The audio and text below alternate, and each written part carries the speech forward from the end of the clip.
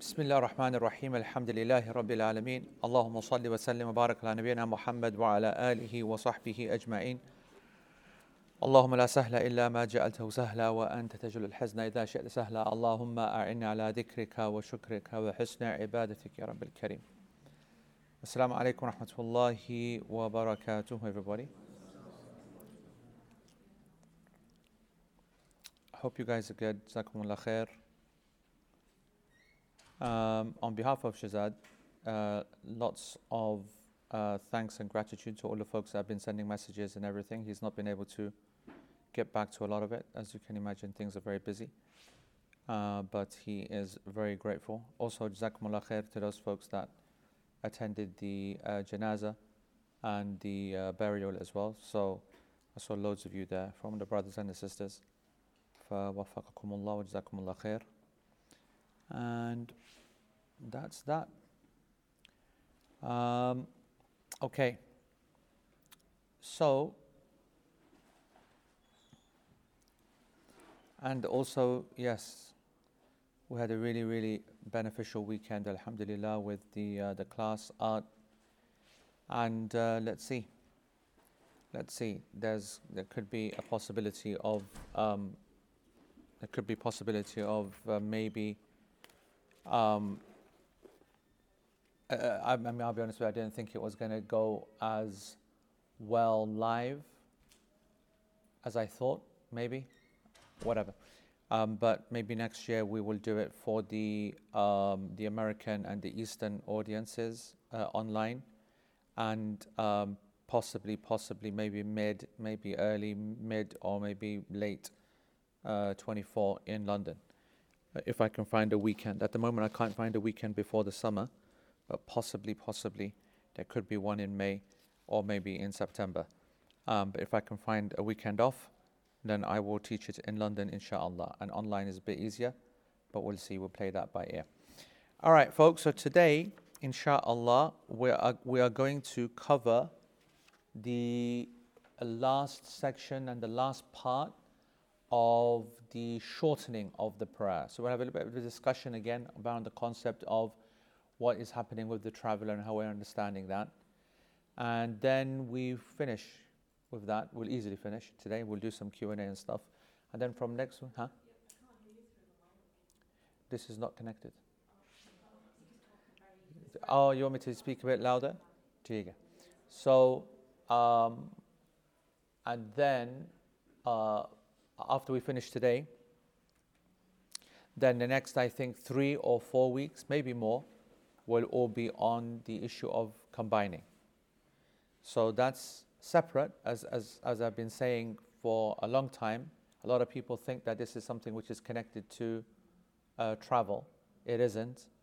It's connected to al-a'dhar. Remember, this section is the prayer of ahlul a'dhar, those people who have legitimate excuse, legal excuse. I think that's how we translated it, legal excuse or something. So this is for those folks that have a variety of issues. And so next week and then the next weeks, we'll be looking at all of the concessions that are available and what do they look like, what does a concession look like, and what its implication is, etc. But anyway, it's going to be combining. All right, so today, then, our section that we're going to cover in the Arabic will be أو ملاحا معه أهله لا ينوي الإقامة ببلد لزمه أن يتم وإن كان له طريقان فسلك أبعدهما أو ذكر صلاة سفر في آخر قصر وإن حبس ولم ينوي إقامة أو أقام لقضاء حاجة بلا نية إقامة قصر أبدا. So, if a sailor who has his family with him doesn't intend residency in any place, they must pray their prayer in full. Okay? And one should pray the prayer shortened, so that's completed now, all the people who've got to pray their prayer full. Now that those people who should pray their prayer shortened, one should pray the prayer shortened if a person has the option of 2 routes and chooses the longer one. 2, if a traveler remembers a missed prayer from a previous journey, a traveler. That means that he's still traveling. Okay? If a person is held back in a place he has not intended to stay in. And finally, if a person intends to stay in a place temporarily to fulfill his needs without intending to be a resident, regardless of how long he ends up staying. Okay? We're going to cover all of this today, inshallah. All right? We're going to cover all of the details in this section. Right. So in the text, we're at the bottom of page 379 in the commentary, Sharh al-Mumti'. So the Shaykh says, quoting Imam al-Hajjawi, أو ملاحا معه أهله. Mallah is a captain, right, of a ship. But by Mallah, that was the obvious kind of always on the go kind of guy in their time. And so this is referring to, what's his name? What do we call him? The driver of the plane coach. What do we call him? Pilot, yeah? On the plane. No, plane coach, I said. Flying coach. Flying coach. You're flipping such a coconut customer, honestly. He's not called a driver at all. Captain. I think he's called Captain, something like that. The Chowkidar is the gatekeeper, isn't he? Yeah. What did they call a conductor in thingy? Chowkidar. Yeah, is a gatekeeper. But I think in our ends, I think they call the guy who takes the money as well, Chowkidar. Anyway, but him as well, and then the driver. What is it? Tikadar? I take it. Whatever. Conductor. In Urdu, yeah, with the conductor. But it could be conductor. So they're referring to a person who's always on the go. That's what this issue is about. Yeah, and the classic example back in the day would have been the captain of a ship, right? And so they're speaking about him, and they're speaking about his family, right? And the prerequisites of this ruling that this person must pray in full. So if we translate each section, أو ملاحا, captain, معه أهله, he has his family with him, لا ينوي الإقامة ببلد, and everywhere and anywhere that he goes, he has no intention to stay for any appreciable length of time, other than, like in a cruise, people stop for a few days. Or if it's a business, if it's a trade ship, then it's just to unload, isn't it? Yeah, and then get off again. So these people don't hang around. And even if it's longer than that, but they have no intention to hang around, just waiting for, because sometimes a ship will come and they have no intention to go, but the customs are doing checks and paperwork, and the taxes might mean that it becomes a week or 2 weeks. And so the point is that the delay is there, but the intention to stay isn't there. Okay? So all of these various scenarios, these people will pray their prayer in full. And the reason that the Hanabila, the Hanbali school, have taken this position that they will pray in full is because they don't have two key things: no intention to stay anywhere, and because their family is with them and therefore they don't have a base, then the ship becomes the base. Does that make sense? And that becomes home.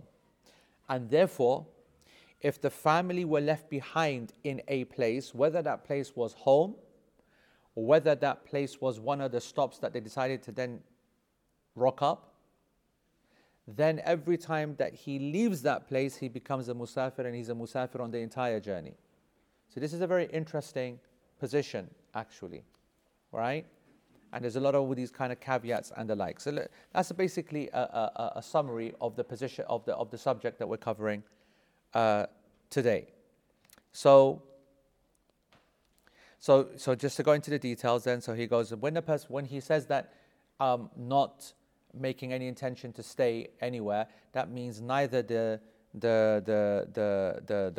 on the way there, neither the port of departure, neither the port of arrival, then he has to complete the prayer. And if the family is left behind in any place, he'll be a musafir in the entire journey, as I just said. And also, for example, لو كان له نية الإقامة في بلد فإن so if for example he was a captain of a ship that's starting from Jeddah, and it starts off from Jeddah and he leaves his family in Jeddah as well, and he goes out to the Indian Ocean and then to the Pacific Ocean as well, then he will come and then after 1 or 2 months he comes back to Jeddah. Then because he traveled without his family, he's a musafir all the way when he's out there all that time, and when he comes back home he will pray in full. Okay. Sheikh then says that that in this scenario the other drivers would also be in the same situation, the plane coach kind of guy. And actually the really good example is what Ijlal has put, which is the North American truck drivers. You know, those guys who are on the road for days and weeks, and their cabin really is a proper cabin. They have a bed in the back, and they can cook, and they can do X and Y and Z. Yeah. He's single, unmarried. So this is a good question. Yeah. Correct. The family, the dimension of the family is more about a base. And so if he's not married, then that just makes the situation even easier, technically speaking, meaning that he now definitely doesn't have a base according to the Hanbali school, and therefore he's absolutely a full-time, full prayer guy whilst he's traveling in this ship. Now, the interesting thing for me is how readily Sheikh Uthaymeen agrees with this position. Okay, but he's very comfortable with this position. He goes that this is the case. I agree with this. Well, he doesn't say I agree with this. He explains it and doesn't disagree with it. Doesn't bring up any point of it being a problem. In fact, I'm going to finish actually what he says, and then you judge whether he is going with it or not. So he goes, yeah. So the people who are driving, rented cars and public transport, then that's the same thing. If they've got the family with them, and they're all traveling at the same time, then they can't break their fast, and they can't shorten the prayer. They are not musafir. Okay. And if, for example, they do have a place where they stop and the family stay behind and that's where they're going to remain, then when he sets off, and it doesn't matter where they stop, if they stop in like a transit place and they say we're going to stay here for a couple of months, they make an iqamah in a place, then effectively it's like he becomes a musafir, which itself is something for us to think about, right? Sheikh goes, what if somebody was to say, but then if this, if we were to say that the family was to remain behind somewhere, and therefore they are musafirin, then these people will be 24/7 musafirin, except for like a month, a year, or a couple of months when they come back. The rest of the time, they're all going to be musafirin.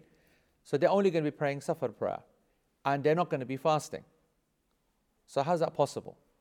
So Sheikh says that why is it like that? They can fast in the winter when the days are short, and the days are short and cold, meaning of course the problems are longer and hotter days, isn't it? That's the bigger problem. And also, if they return back to their home in Ramadan, then they're going to fast Ramadan. Otherwise, they're going to just gather them up. It's not something that it's not obligated that you don't need to fast or anything like that. And then he mentions, and actually, I'm going to now stop there actually and say that, as I said, Sheikh Uthaymeen doesn't kind of put up a i'tirad against this. He just seems to go with it. Sheikh Muhammad Mukhtar al-Shanqiti, hafidhahullah, he said the second opinion on this matter is that regardless of where the family is, whether they've been left behind or they're with them or whatever, these are people who are in a constant state of travel, exactly as we all understand it, as common sense would dictate, and therefore they can utilize the concession of traveling all the time. And I have to say that this is the class position. This is what I believe is the more correct position, and I do not believe that it is contingent upon the family being in one place or not being in one place. I believe that, to be honest, this is a rare scenario, that the family are going to be traveling with a person working all the time. Very rare. But let's just say that if it was the case, I still think that these people will be praying the traveling prayer all the time, even on their ship or their cabin or the whatever. In modern times, it's going to be more likely the other possibility, which is that they are staying at home, and therefore you're going to be a traveler anyway. So I think more modern maybe analogy to this would be military families who then relocate 6 months to this place, they tend to take families with them if they're not in a non-combat. So in the military situation where they're moving from location to location, it's going to ask me this question again in about 10 minutes when we come on to the final section of this particular chapter. Shams says, what do the Hanbali say the status of the family is? No, the family is all one. They're all one now. The ruling is all one. When they're on the road, they're all them praying full prayers. Okay? And Harris says, are travelers and gypsies and nomads and Bedouins and those that are, whatever, are these basically captured by this? And I think so. And I do think so. And on this point, I want to say, because a lot of questions have been asked actually over the last few weeks on this matter, and that is that I actually work the distance of traveling every day. Yeah? So I work in, well, Chester's close, but let's say Wrexham. Wrexham, I think, is bang on 50, is it? Could be, maybe. Somewhere like that, or Flint, or Wrexham, or Rill anyway. Rill's about 70, so I think Wrexham-ish, yeah? Let's just assume Wrexham from Manchester. That's like 50 miles, yeah? So, if it is. And so if you're going there, Wrexham is a straight hour. Nothing more. It's not a bad road down M50, whatever it is, and M53 or whatever. And so you could get the clean hour, clean back, and you could do 50 miles. Should you be praying full in your location when you arrive? And this, of course, is a very popular question, and it's a matter of difference. There are some scholars that said that as long as it's not your home, then it is, a place of travel. First of all, there's absolutely no disagreement on the fact that on the way there and on the way back, that there's going to be traveling prayer going to be done. On that, they all agreed. The area of difference of opinion, the controversy or the difficulty, if you like, is on the issue of what happens when you are there, when you arrive at your location of work. They said that Abdullah ibn Umar radiallahu anhuma, that he had a business in a place which was far away from his home, and when he would go there, and it's not very regular, but whenever he was there, he would pray full. Now the problem with these narrations, and it's narrated in the Musannafat, the problem with these kind of narrations is that it's not clear whether he prayed there in full because he was there for longer than 4 days, because it doesn't mention the length of time that he was there, or was it, as Muhammad Mukhtar is using it, is it that he's praying there in full because of the comfort factor? So regardless if he's there for 1 day or 2 days or whatever. Now, if I was to put to you that I have a holiday home in Scotland and in France and in Pakistan or whatever, I think people are more comfortable with the idea and they kind of accept it immediately. So here's a question. If we're all happy with the concept of praying in full in a holiday home, right? Even if that holiday home hasn't been used for 6 months and the first 2 days are a mission, yeah? Putting everything back on again, warming the house up again, the fridge is empty, there's no feel like home or family or comfort or all of the kind of things that you expect in a home. A home is a home because you can move around and you can drink and eat whenever you want, but you're going to be on takeaways for a couple of days, yeah? So if we're kind of all agreed on that fact and saying, no, this person is going to pray full when they get to the home, well then some people's offices are far more comfortable than that. They get to their office or their business, especially if it's a business that they own. But if they're a working kind of professional or maybe an executive of some sort, and they have a very comfortable setup at work every time, then according to Sheikh Muhammad Mukhtar Shanqiti, this person has to pray in full whilst at work, if the distance of the place is 50 miles or more away, regardless of the length of time that you're there for. So this is not about being there for a week or whatever. If you're going daily commute in the morning and coming back, over there in full, on the way there and on the way back shorten, and any other concession that is needed, at home full. This is an acceptable position. Of course, it's the safe position.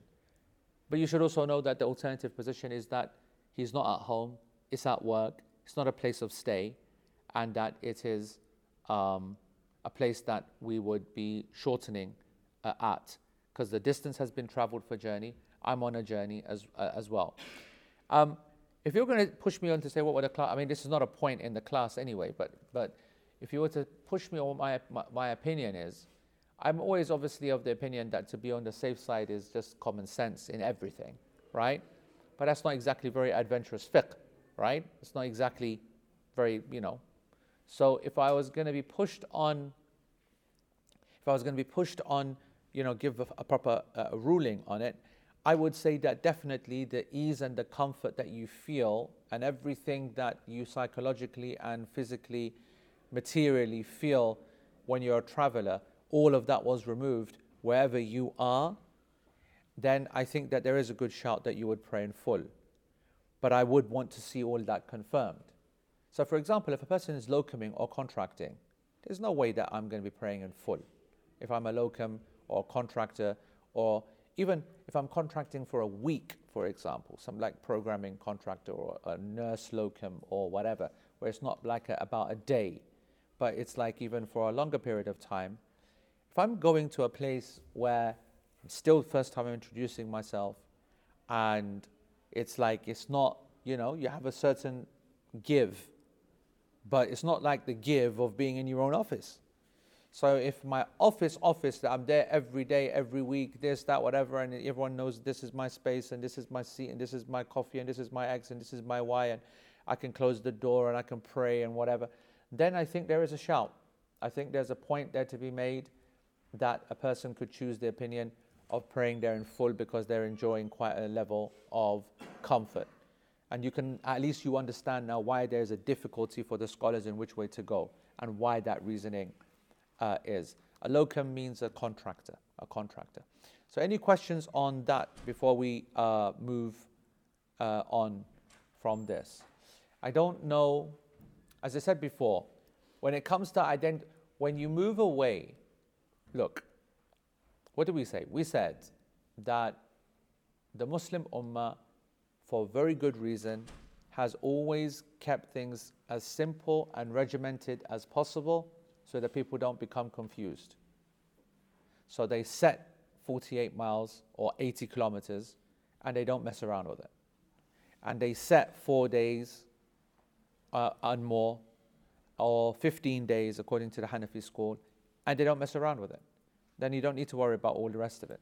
Once you've taken the mileage out, and once you've taken the days out of how long you're staying in a place, and you're now starting to introduce vibes and feelings and comfort and whatever. Once you start playing in that kind of arena, then you got to then take responsibility and just have to answer your own questions as honestly as possible and determine how do you determine what you feel is home. What is the home feeling? What is the home feeling? Yeah. What happens if you are moving house and then that first journey is obviously whilst you're travelling to that place? Yeah. That'll be a travel, but you get there, it's going to be your new home. Yes. But you get there and it doesn't feel like home just yet. Yeah, you see, this is the problem, right? There's going to be so many variations, and what you just described to me, moving home, entering a new home, I cannot imagine any scholar ever thinking that you would shorten in this place, however difficult it is for the first months, let alone weeks or days that you're talking about. Now, if you think about that, that's a contradiction, right? Because if you like, you'd say, well, hold on, a minute ago you spoke about comfort and ease and no takeaways and blah, and I'm telling you now it's going to be the roughest couple of weeks ever. Got no, don't even have a kitchen. We're converting this and converting that. We've got no heating and nothing, whatever, whatnot. But I would say that is as home gets. Like, you literally don't even have another home. You know what I'm saying? So a person could call me out and say, well, that's contradictory. And I would say, I agree. I'm not exactly, I'm not singing from the rooftops that this is absolutely impenetrable, these arguments. But like I would absolutely stake everything on that I would not find a scholar from any of the opinions of how they perceive traveling that would consider moving home and it being tough to be a reason to do qasr. I'll be actually surprised. Yeah. In that scenario? No, not that scenario. Yeah. We've done this over so many weeks. I feel like we're getting a bit Soft? a bit lost.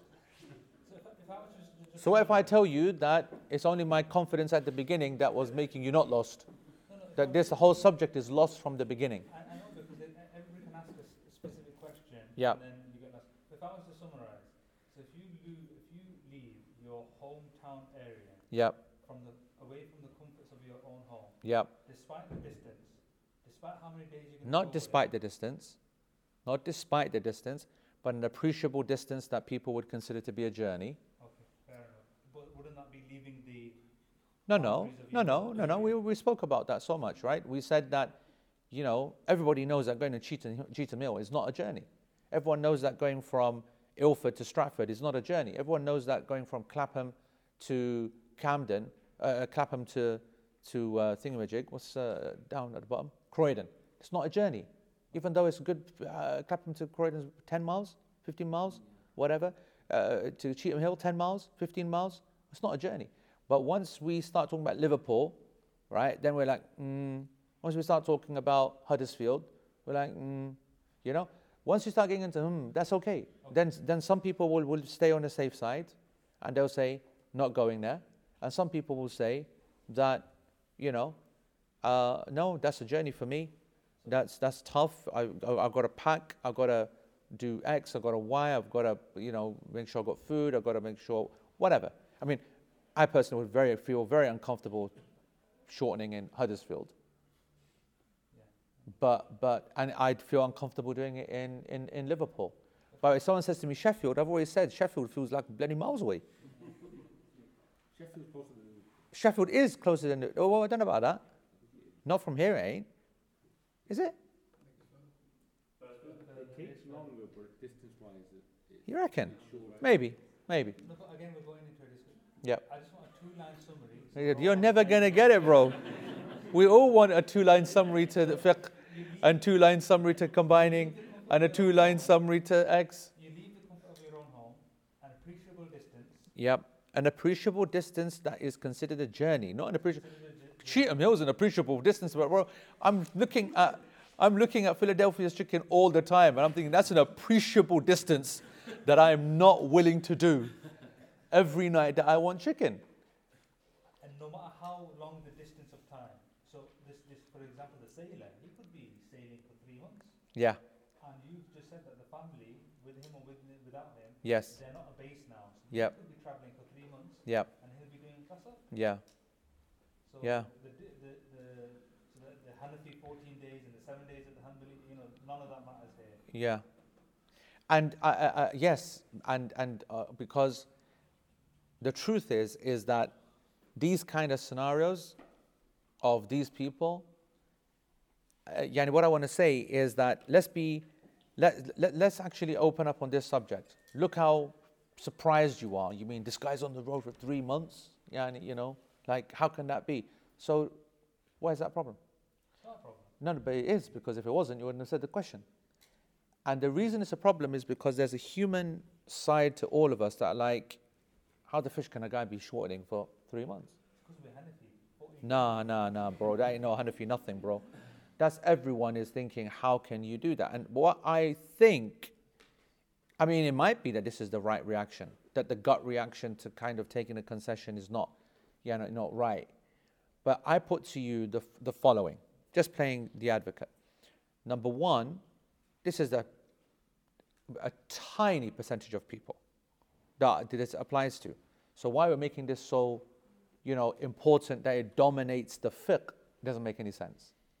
Number one. But number two, Let's say they weren't so minority. Let's say that they were an appreciable 10%. Okay? What's the problem with them shortening all that time? Now, I know what the problem is because I've seen it, counseled on it, answered so many questions on it, and I've done that traveling myself. The problem with it is that it removes from you it makes praying a prayer in full more difficult. And it makes praying the sunnah more difficult. And so I put to you that everyone who's thinking that this is some kind of buzz and madness and this guy's taking liberties is a straight out curse. It's the opposite. It's a straight out curse. I don't know of anybody that's got his brain screwed in that thinks that being traveling all the time and as a result enjoying qasr all the time isn't the biggest fitna that this person will face in his life. To the extent that I'll go further and say that Allah subhanahu wa ta'ala honestly trials peoples in entirely different ways. And if people understood this point, it's just this point that I said, there'll be so many less questions and so many less difficulties with the qadr of Allah subhanahu wa ta'ala. I use this answer, what I just said, as almost every single time when a lady wants to do an abortion because of genetic markers that are being shown in early testing and whatnot. And there's such a pressure that family has been, that is placed under because they do Down syndrome so early, right? It's that this Down syndrome test was meant to be a mercy, it's turned into an absolute curse, right? You look at society, and not only wouldn't they say, the amount of love that Down syndrome kids get is mental, or Down syndrome folks just across the board, whatever their age. Whenever you see, it's like I was watching the what was I watching? I don't know what I was watching, but you can see footballers, they will walk past absolutely every. It's brutal the way that they do that. But the second they see the Down syndrome thingy, they said, if I walk past this guy, I'm dead. And they will embrace every single Down syndrome kid that they see. Now, I'm not being bad or anything. They're going to get killed if they do that, if they pass him. But I'm also willing to say that they immediately feel something in their hearts, because everyone does. But X years earlier, X months earlier, they were ready to drop that kid within 1 second. Positive Down syndrome test I've just seen, whatnot. I don't know if I can handle that. No. It's unbelievable how quick people want to lose, or whatever phraseology. I don't need to get all kind of, whatever about it. So the point is that what a lot of these parents don't realize is that you're not the abida of this flipping world. You're just some pack. You're not going to Jannah because of the sunnah and the nafil that you pray and the charity that you're going to pay and the jihad you're going to do in Palestine and you're going to do. Who are you? And maybe that this child is your only route to paradise. Your only route. You haven't got a bone of khair in you. And you're giving it the, it is, I don't think I could handle it, blah, blah, blah. My whole life, my career, my this, my that. So many people, they just want that good slap of reality. And subhanAllah, as soon as they hear that, they're like, I never thought of that. Now, I'm just saying, this is where it's used. But I want you to understand that this needs to be applied to all of the world in all of their specific situations. The person who comes and says, my parents, honestly, everyone's parents are okay, man. I know I've seen other people's parents, blah, blah, blah, blah. My parents, they're complete mental nutcase, this, that, so extreme, X, Y, Z, blah, blah, blah, blah. So, deal with it. You're blessed with this wealth, you're blessed with this stability, you're blessed with this job, you're blessed with this peace, whatever. You've got all the other areas covered off. So this is the area. So unless my guy, I'm seeing him and he's Hafidh al-Quran, teaching all the masses the thingy, he's going to give da'wah to 5,000 villages in some Amazon Congo or some Bakwas, whatever. Who knows what, where his Jannah is. Maybe his Jannah is in his parents. Just like, surprise, surprise, the Prophet ﷺ said. The Prophet ﷺ, when he describes some of these things, right, actually you can see that he is trying to emphasize this exact statement. That's why the Prophet ﷺ said, what when one parent passes away? Closed. So that was your way in, door closed, mate. You can't come in now, that's it. Now go and find another way. Go and find another way. Bro, if you're not a big player on any of the markets of ibadah, in any of the areas, what are you going to do now, bro? You're done for. If you don't have khair in you proper, but the one thing that you did have is that you just really, really looked after your parents. Bro, I know so many non-practicing people that are amazing with their parents. And their parents are so tough. There's your route in. And that's your only route. And it could be something entirely nondescript. The other way around as well. Like the Prophet ﷺ encouraging people. I've spoken about this in Protect This House, which I'm guessing most of you have done, but you will know that I told you that in the Arab culture and in our culture, Pathan culture, and tribal culture generally, the girls of the house, when they get married, it's like they're gone forever. Like, we're not interested because it's the embarrassment, humiliation ever. Guy comes in, puts her over her shoulder and walks off, victory dance, and that's it. Got the girl later. And then he calls us to the waleem and gives us one bloody table in the corner. You're flipping, mum, mate, am I coming? Yeah?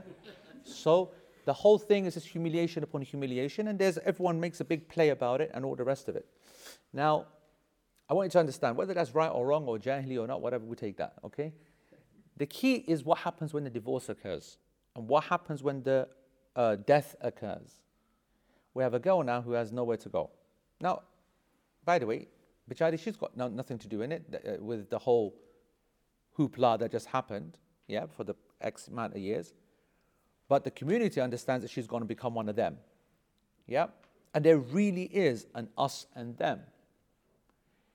And the Prophet ﷺ completely recognized that. And so he releases and states a statement, which makes no sense actually in any era of our modern time, but makes complete sense when you put these glasses on.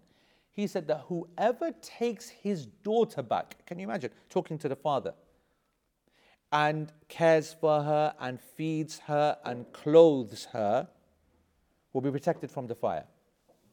Meaning that's now, so there's a random dad basically who's just, random average Joe. He's got no Jannah producing kind of actions. He might be doing a bit haram, this, that, whatever. He's a basic guy under the mercy of Allah subhanahu wa ta'ala.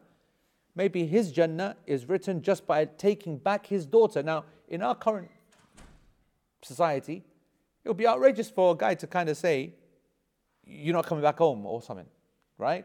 Or maybe with the amount that run away, probably more likely, but who knows. But the point is that all of a sudden, his route to Jannah that wasn't even in his tasawwur at all, in his mind, in his dreams, that this would be the way that I'm actually going to make it, is looking after my daughter. So, which is his responsibility anyway. This is why I always found that hadith. By the way, you know why I remember this hadith so much? Because this is the hadith that we stopped at the Mufrad. If we had carried on in season 2 and 3, this is where it starts. Or not everyone actually started it, but then we stopped, whatever, when the knees went. Anyway, so this, meaning everybody has a weird left field, out of the box kind of trial that they don't know. And I can tell you right now, my life, I will tell you right now, that to be the constant traveler, if that's not a person who's got to try and work out how to make Jannah out of that, because he's got a tough life. Because the way that you get lulled into that comfort and ease when you then come back into stability, and then you need to now restart full prayers, and then jama'ah, and then get early to the masjid, and then start bringing forward nafil and sunnah, this, that, when your whole 5 years, 10 years, 15 years you've been living the life. Good luck to you, bro. So, yeah, I actually think that we make too much of an issue out of this. I don't think, you see this boy up there, this guy's a legend, by the way. This guy over there, Ali Koka, you see this guy? He's an absolute legend. He's not given enough love or respect. Every time I see him, it makes me smile, yeah. When you walk into this masjid and he's standing on that member, you say, Allahu Akbar, your heart sings.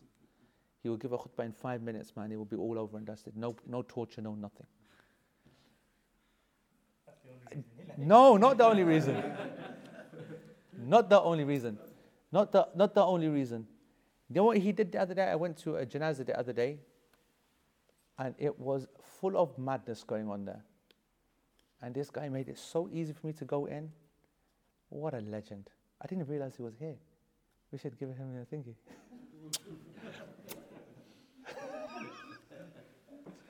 What a guy. Can we go back to Zafar's confusion, please? Can I say something? Yeah, go on, go on. What do you then say to make it simple? I told you that. I told you that. And I told told you that. I told everyone that. 50 miles, 4 days. You can't get it simpler than that. But you don't want that simplicity. Because I'll tell you what, I know some people, they never leave the SK postcode. Yes. But when they go to Rochdale, they'll combine and they'll shorten. Sick. So that's Sick. But it's fine. And you might argue that, okay, they've never travelled, they don't believe, it's not a daily thing. But some people, they may be working in North Manchester, Rochdale area every single day, and they don't see it as travel. But you can argue that it's subjective, then some people might combine and shorten, and some people won't. And which is fine, right? As in, which is fine to have two different people do different things, depending on what they classify as travel. Sure, but yeah. I mean, in principle, yes.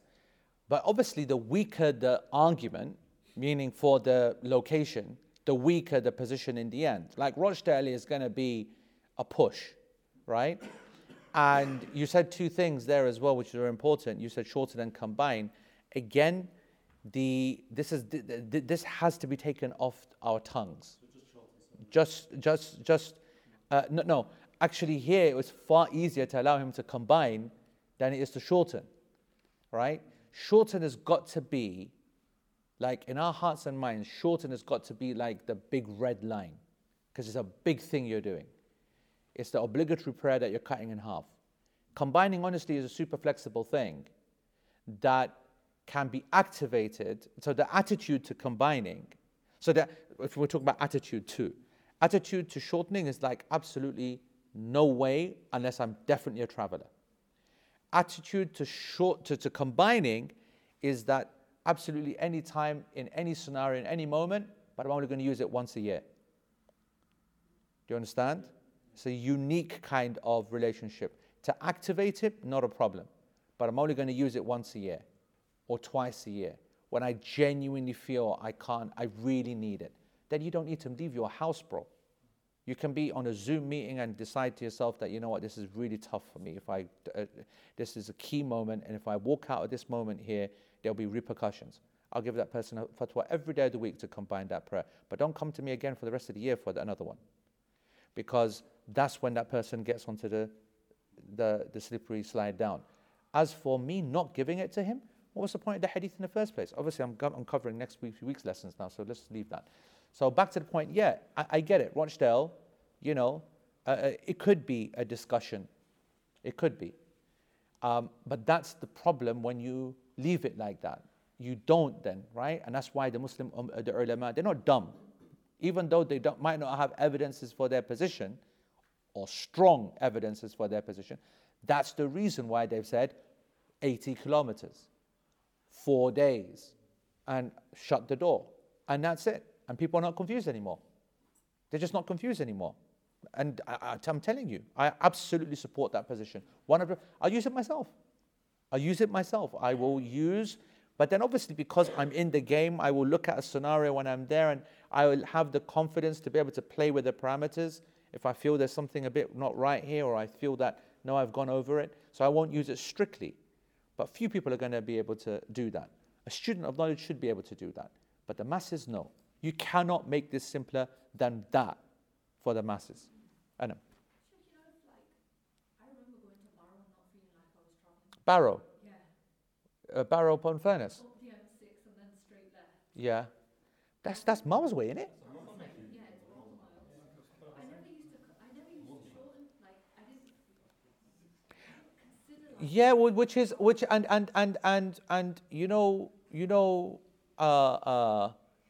the truth is that it gets lost in this whole discussion that it's only a sunnah, according to majority and our class position, to shorten, right? The asl is always to pray in full, especially when there's doubt. And so I just think that, I don't think we should lose our minds in the search for shortening, So it's It is completely fine. It is completely fine.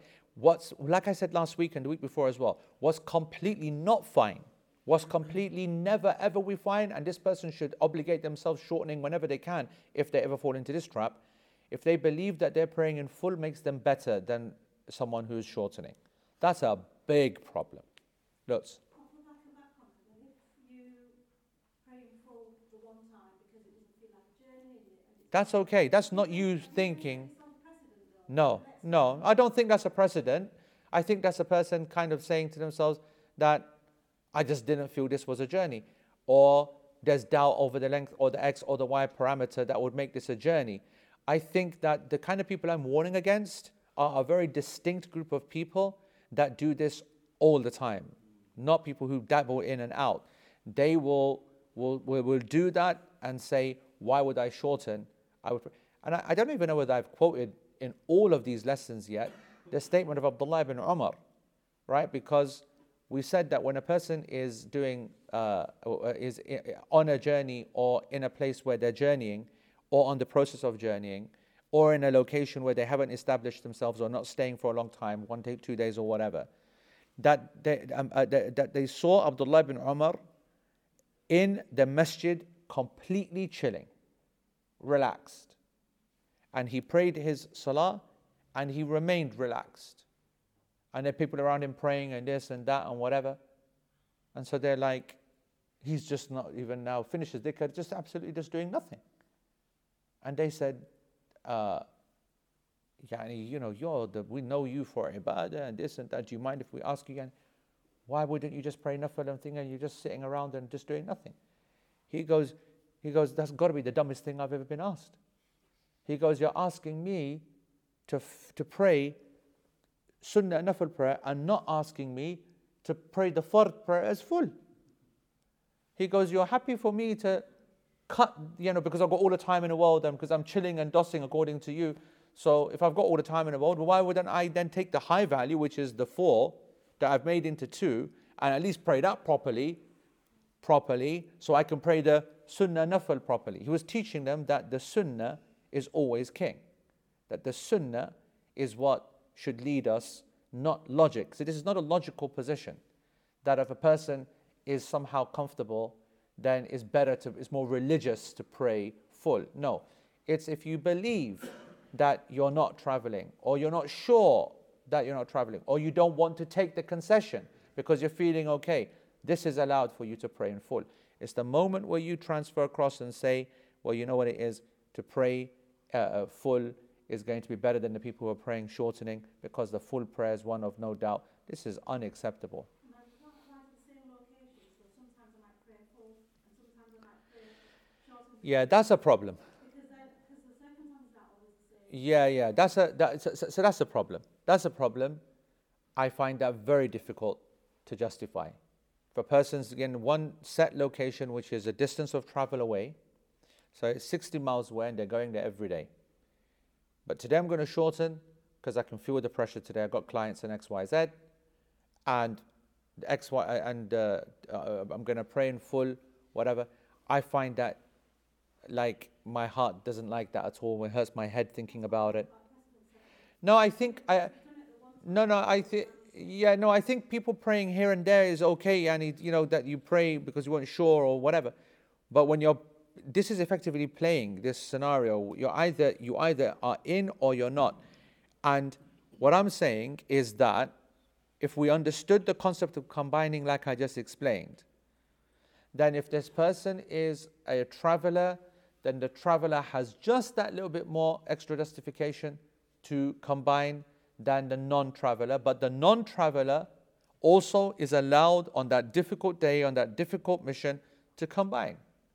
But it's got to be warned against, which I will be speaking about in depth over the next few weeks, because people do not understand the consequences of combining. Yeah, but we will get to that. Right, yes. About the point about the holiday home. Yes. If you have 2 offices, one is in Manchester, Yes. one is outside, and you go in there every couple of months Yes. regularly. Yeah. I think again it's about what you feel when you get to that office or that location. Does it feel like you're basically, this is home? right? You're in complete control, complete whatever. And if you do and you feel it, then you should pray full. And that's it. Now, something which I like what he did, obviously, because we're not going to get to this for a while. Shaykh Uthaymeen then finishes off this kind of chapter. Well, he doesn't, but oh my goodness. All right, okay. So he says, if this traveler comes back home, a traveler doesn't need to fast. Yep. So he decides not to fast. It's Ramadan. He doesn't fast, he's a traveler. He then decides at 10, 11 o'clock in the morning, I'm going to go back home. He's not fasting. He comes back home at afternoon time, arrives at home. Does he have to do imsak? Imsak means to hold back, meaning can't eat. Okay, we've spoken about this before when we did the fasting summary years back. This is a very important issue about who is required to, because the majority of scholars, they believe that when a person has a legal reason or whatever reason to not fast, and then they come into a location, back home, where the fast, that reason is now gone, they've got to make up that fast, obviously, because the condition of the fast has got to start from the beginning of the day. But they have to fast the rest of that day as well. Right? And that's a well-known position, and it's the position of the majority, and it's correct as well in certain circumstances. Sheikh is going to now cover a few of these variations, so I'm going to go through each one. So he said that this person who's come back as a traveler, so he's traveler in the morning, then arrives back home. He's arrived back home, and should he now continue to fast? Two positions of the scholars, and both of them have been narrated from Imam Ahmad as well, meaning that he has to and he doesn't have to. Shaykh Uthaymeen says that the correct position according to him is that he does not need to fast. He does not need to, avoid food, because this person will not benefit from this whatsoever. What will the benefit be? What will he gain from doing this? And this is not a sacred day for him. Imsak has got to be done by the community because of the sacredness of the day, but it's not sacred for him. It's not a day of fasting for him. He was not fasting in the morning illegitimately. He was not fasting in the morning legitimately. He was a musafir, and he was eating and drinking in the morning because it was permissible to him. So he is not in the he's not at risk of breaking the sacredness of the day with respect to him. Unlike a person who this ruling is for. Who is this ruling for, that you have to fast for the rest of the day? If you've ever heard this before, it's a very specific kind of situation. Nobody know? You haven't already started eating out and anything, if you basically pseudo-fasted. No. Imagine Ramadan. Just imagine it's Ramadan.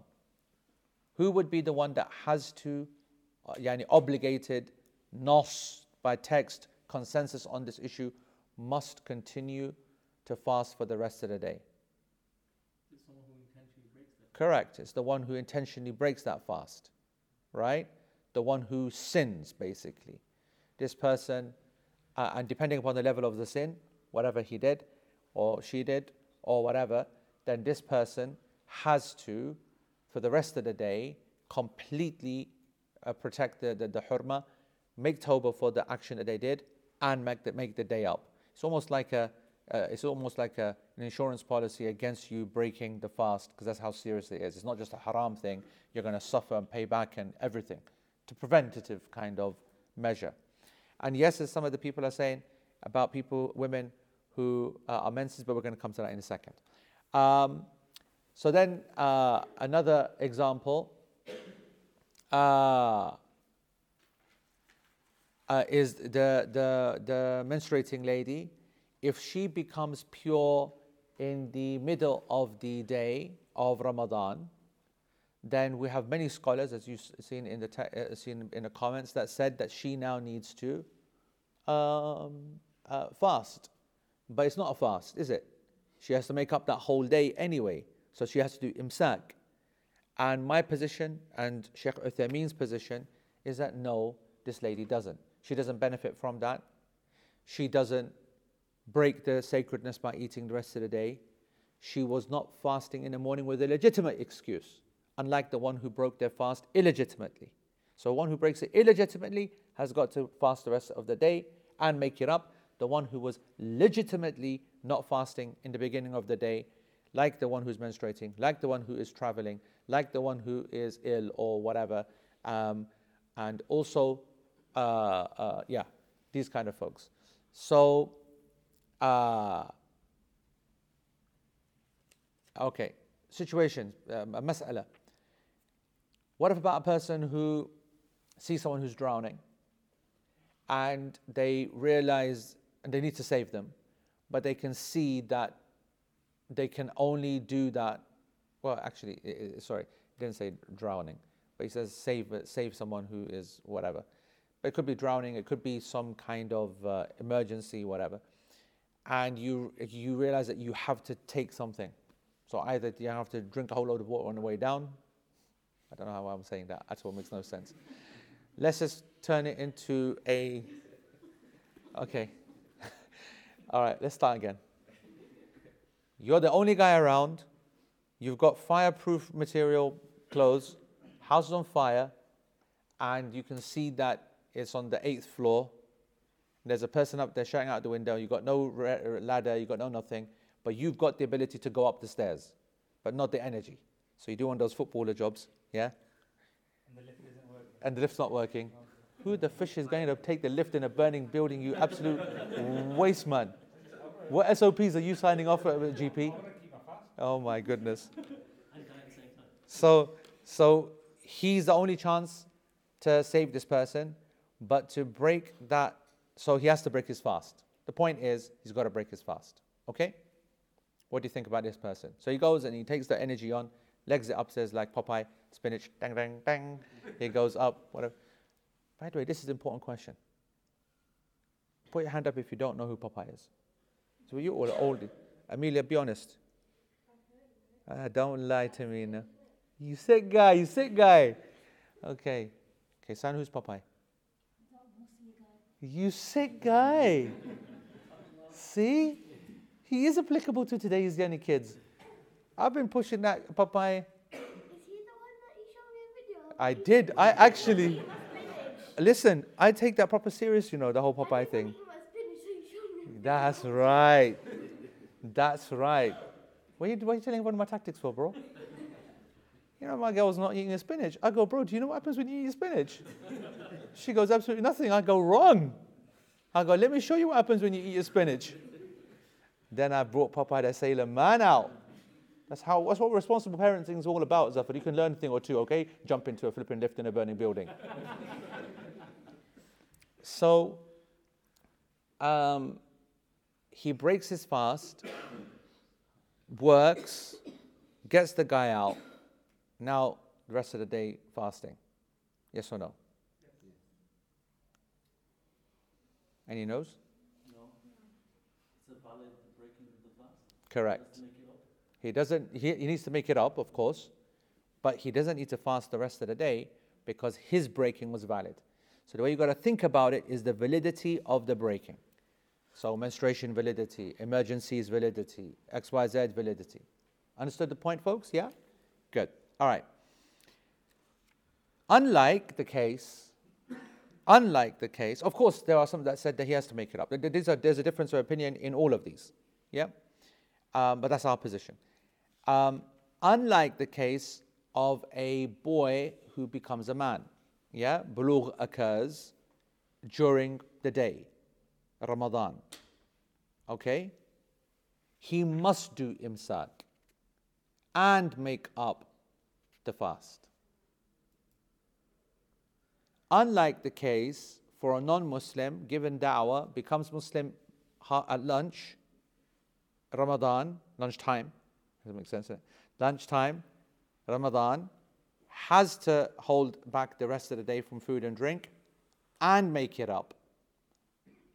What's the difference between the previous scenarios and these scenarios?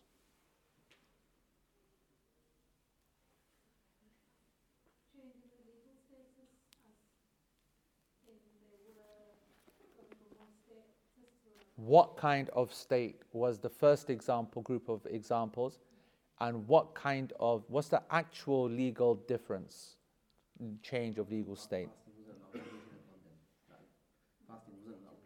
Wasn't an obligation on other people either. What is the actual difference? Huh? Who are? Why not the first people who are now back home?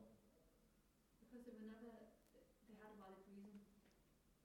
I thought you mean they still can't. It would have been wrong for them to fast. For a menstruating lady, Yeah. it would be illegal for her to fast. Okay. What about the traveling guy?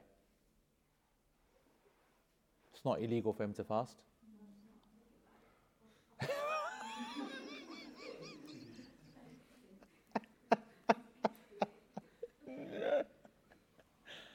Allah.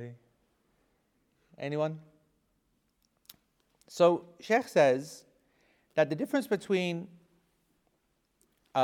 these two is that in the first one, the reason that prevented the fast is now removed. Okay? In the second one, it turns into a permanent obligation. In the second group of things. So for example, becoming a Muslim now is a constant and permanent reality. And what was that the example that we just gave? The boy becoming a so he goes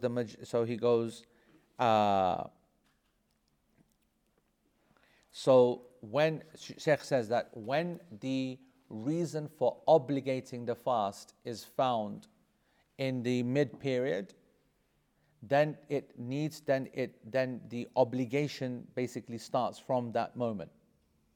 The fact that they didn't do it completely is something else. But the obligation, the legal obligation upon that person has now started, it's not removed. The hurma effectively started from that second.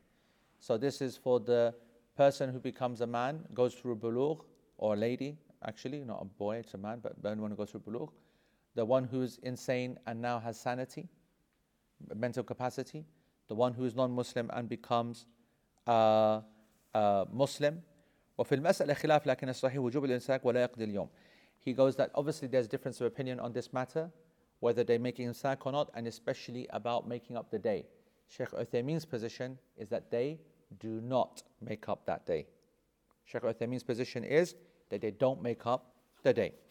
All right, let's finish this off then. Okay, let's just do this quickly. So then we're in Canada. So if he has now two routes, okay, to a place, one is 60 kilometers, one is 80 kilometers. So you can take the shortcut and you can take the long one. If he takes the long one, he can still do the safar, which is interesting. Because if he took the 61, he wouldn't be doing safar. But if he takes the 81, he is. It's allowed for him to do it. If he did that intentionally to avoid praying, then there's trouble. Shaykh Uthaymeen says if he did that to break the fast, then this is not permissible for him to do that. He'll be held accountable, do that. Okay? And that's absolutely... Anyway, he goes, that's without a doubt the position of all the imams, and that's what the position of our school is, but I'm not entirely comfortable with it. He goes that I think that if a person did that intentionally, I think he can take advantage of it. So, I don't know. I think he's got a point. I'm not going to lie. Not that I've done that before. So, then the final part is, or if he remembers a prayer that he missed whilst he was traveling, and he remembers it whilst he is traveling. That's very straightforward. It's 2 units owed then, and 2 units obligated upon him now, so he's got to pray only 2 units. And therefore, Shaykh says we can summarize the whole remembering units and praying the units into the following 4 scenarios. Number 1, he remembers a prayer that he missed when he was traveling, remembers it when he's traveling, he prays 2. Okay? Qasr. Okay? he remembers a prayer that he missed at home and remembers it at home, he prays 4 in full.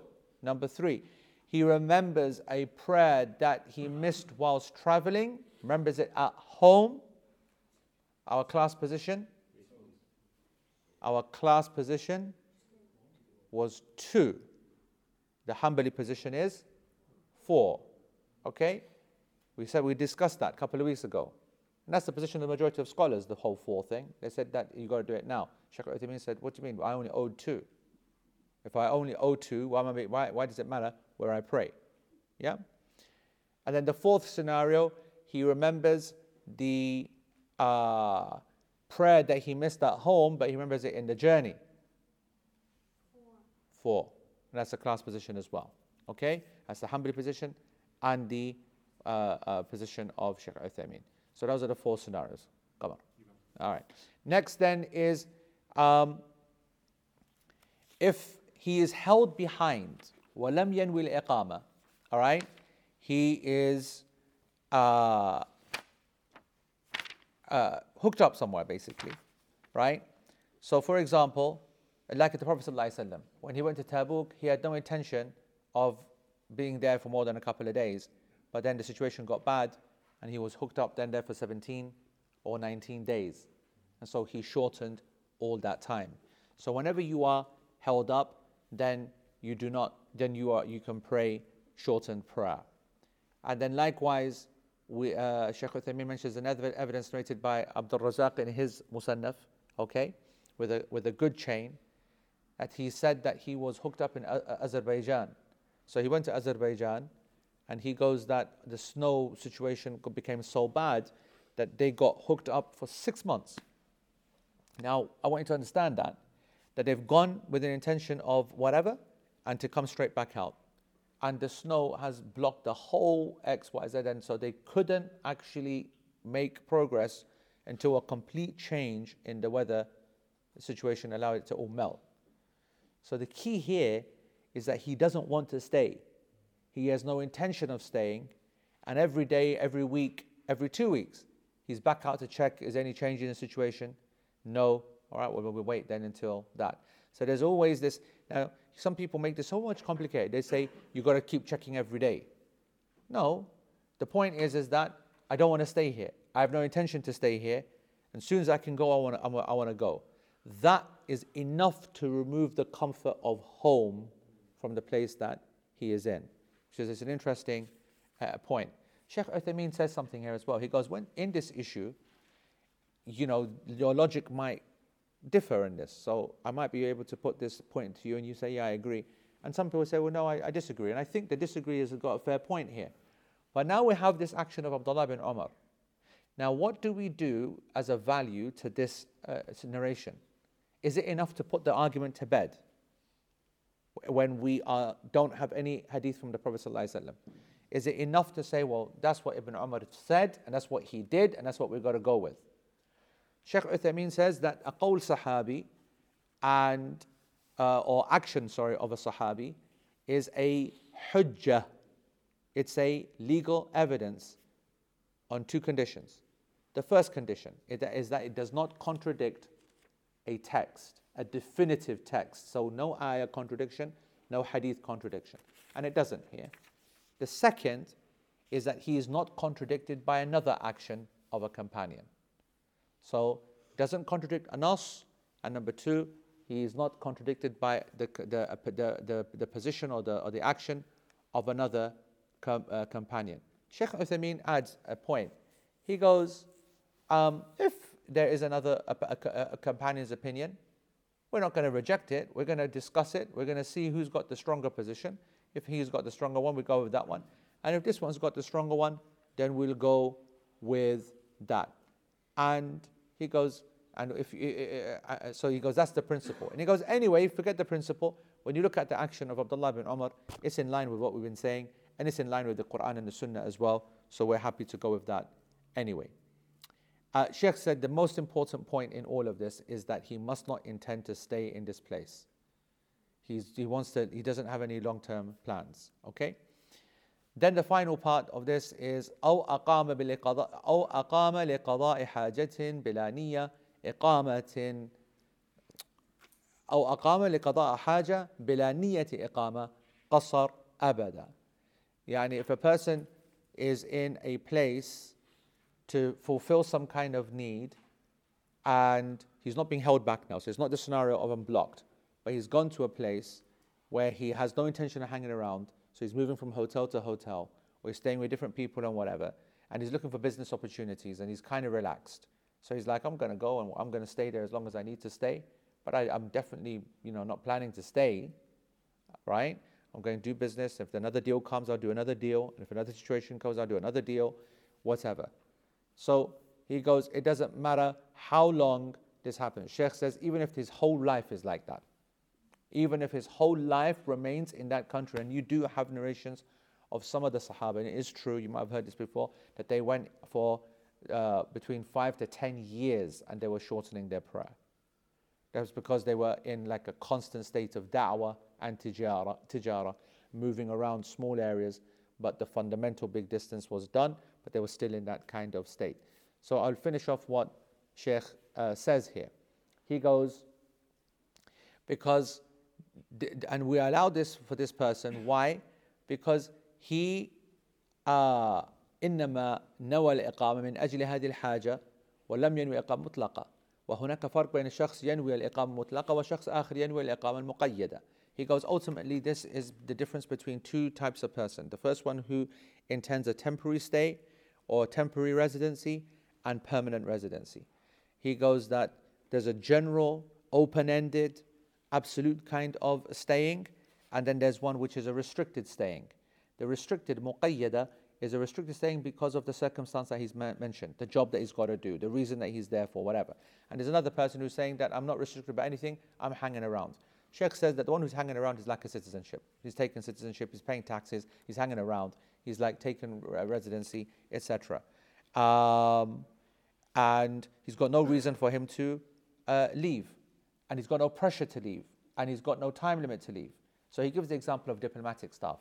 This is you'll find often in our scholars when they're giving, when they're teaching fiqh and so on, many of them had never traveled abroad, by the way. Many of them. Like these kind of people, Bin Baz and Sheikh Uthaymeen, whatever, they were fortunate, well, not fortunate, they did, but only as medical patients. They weren't like the holidaying type, and in those days, there weren't these kind of, all these flights and holidays and everything. So you'll find they never went in their kind of formative fiqh years, but rather in their later years for cancer and for major operations to the States, to Germany. And I do think that he went a couple of times for that. And obviously they're still scholarly and young enough to be able to remember and teach. But most of the time when they're teaching this stuff, they got to work with what's in their kind of experience.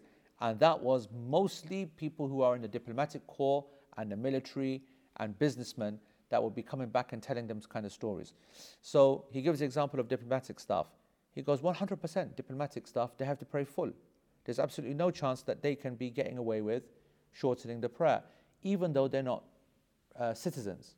But these are people who go out there, get a visa of almost permanency, and they're there on a job, no doubt, and they're only there because they're Saudi, consulate staff, but they are not on a time limit. They're not on a contract. They're not on a whatever.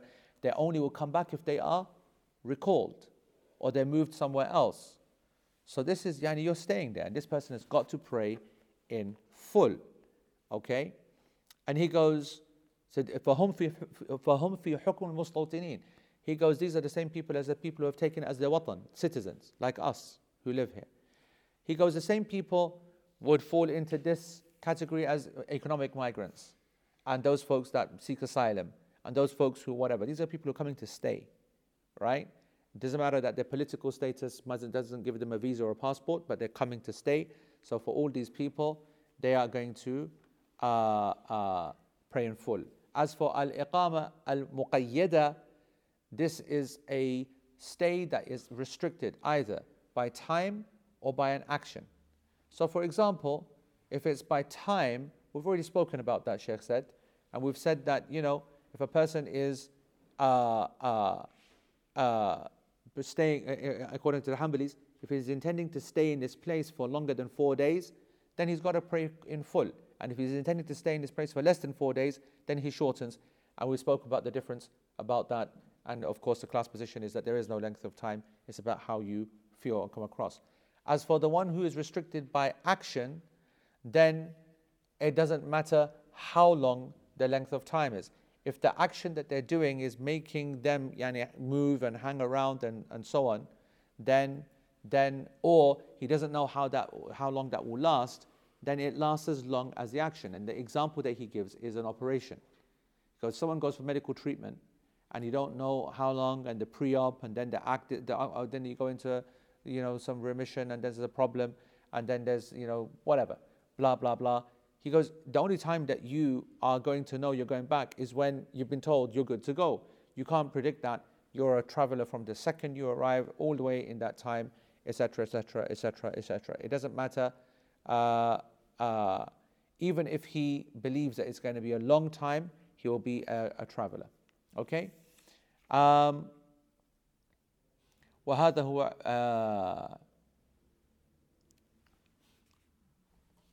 yeah. Sheikh then says that, and this person can do this for all the time that he's there, even if it's a year or 6 months or whatever. There are some scholars, he says, وذهب بعض العلماء إلى أنه إذا قام وانتهت المدة المحددة لانقطاع حكم السفر فإنه يجب عليه الإتمام، وعليه فإذا أقام لحاجة لا يدري متى تنقضي وانتهت 4 أيام لزم الإتمام.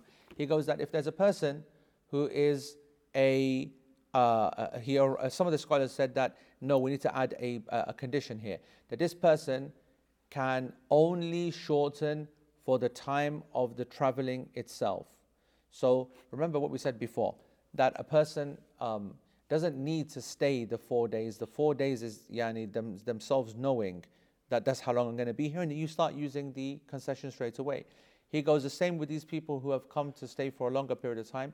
They are only allowed to shorten for the 4 days, and then after the 4 days, they then complete their prayers in full. And the problem with this position is that it's neither here or it's neither there. You are either someone who's taking a concession or traveling, or you're not.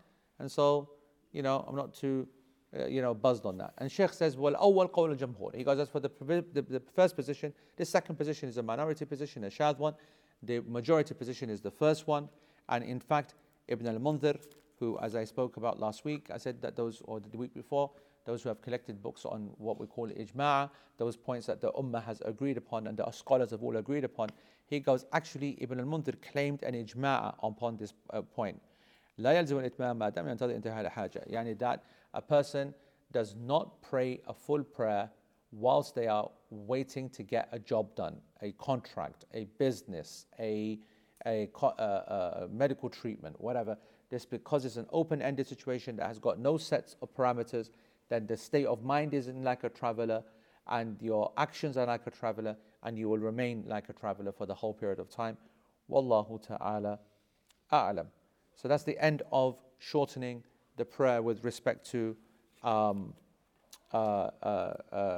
people of excuses and traveling. And next week and the next 3-4 weeks, as I said, maybe longer, it's all going to be entirely focused on combining the prayer. Right, do we have any questions that I haven't covered here in class? Online, I think, how long exactly are we on now?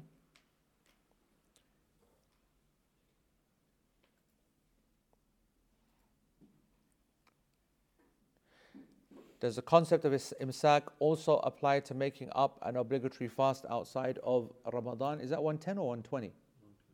120. No, this is not required for the obligatory fast. This is about hurmatul yawm, meaning the sacredness of the day, and a non-obligatory day does not have a sacredness. Okay, doesn't have a sacredness. Okay, anyway, we have a question here. A man collapsed when the salah. Is the male traveler obligated to attend the jama'ah? In my opinion, he's not. Also, in the opinion of Muhammad Mukhtar al-Shanqiti, he's not. But it's good that they do. Last Jum'ah, a man collapsed when the salah had started, so a few of us helped him. The net result that I missed Jum'ah. I had the option of attending second Jum'ah, but I didn't want to. No, sorry. No, I read that wrong. But because it ended the sentence there, but I didn't want to. But I didn't want to take the mick with work. Okay? That's what I should have said. Yeah. But I didn't want, huh? Punctuation is so important. But I didn't want to take the mick with work. Is that sinful? That's a good question. I don't know. Wallahu a'lam. Obviously, you prayed Dhuhr and you didn't stay for Jum'ah. Yeah. There was only one Jummah. They would have missed it and prayed Dhuhr. They would have, you're right. But that's what causes my doubt. It wasn't. There was a second Jum'ah. And that's what puts the cat amongst the pigeons, isn't it? Do you choose a gingerbread man or woman? Are you doing gender politics with me, bro? Don't get in gender bakwas with me, bro. You know how I do with people like that. Yallah, baz, mashallah. Is that you, Mazita, again? Are you bored again? May Allah bless Mazita and her cooking. Honestly, I had a killer cookie from her. They destroyed my diet the other day. Right. I'm a rock, though. Right. Alaikum salam. How to find... Bro, what are you on about? My God, I always say, how do you find khushu' in salah? This is LP, bro. Find khushu' in salah.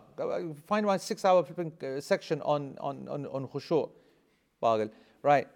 I've seen a lot of people tap someone praying to start a jama'ah. They have no idea if that person is praying their sunnah or fard, but they just tap them on the shoulder to pray the remaining rak'ah as jama'ah. Is this permissible? Yes, it is permissible. You don't have to be, the person doesn't have to agree, okay? But it's permissible for you to do. How do you show your disagreement? Just absolutely don't move, don't indicate. I don't like it, by the way. Oh yeah, 100%. 100%. I will absolutely not make takbir for them. I had someone join behind me without tapping or anything. Yep. And then when I turned around, I go, why'd you tap my shoulder? He goes, I thought you were reciting loud enough, innit? So it's a weird one. I think a lot of people don't know these rulings. Yeah, but I mean, also that's because I'm just that guy. I'm a miserable guy. I don't like people. I want people to make an effort. I really don't like a person coming to do that. He gets enough at home. Don't give it to him. Look at him, man. He's getting fat. Give it to him. Give it to the rest of the gang.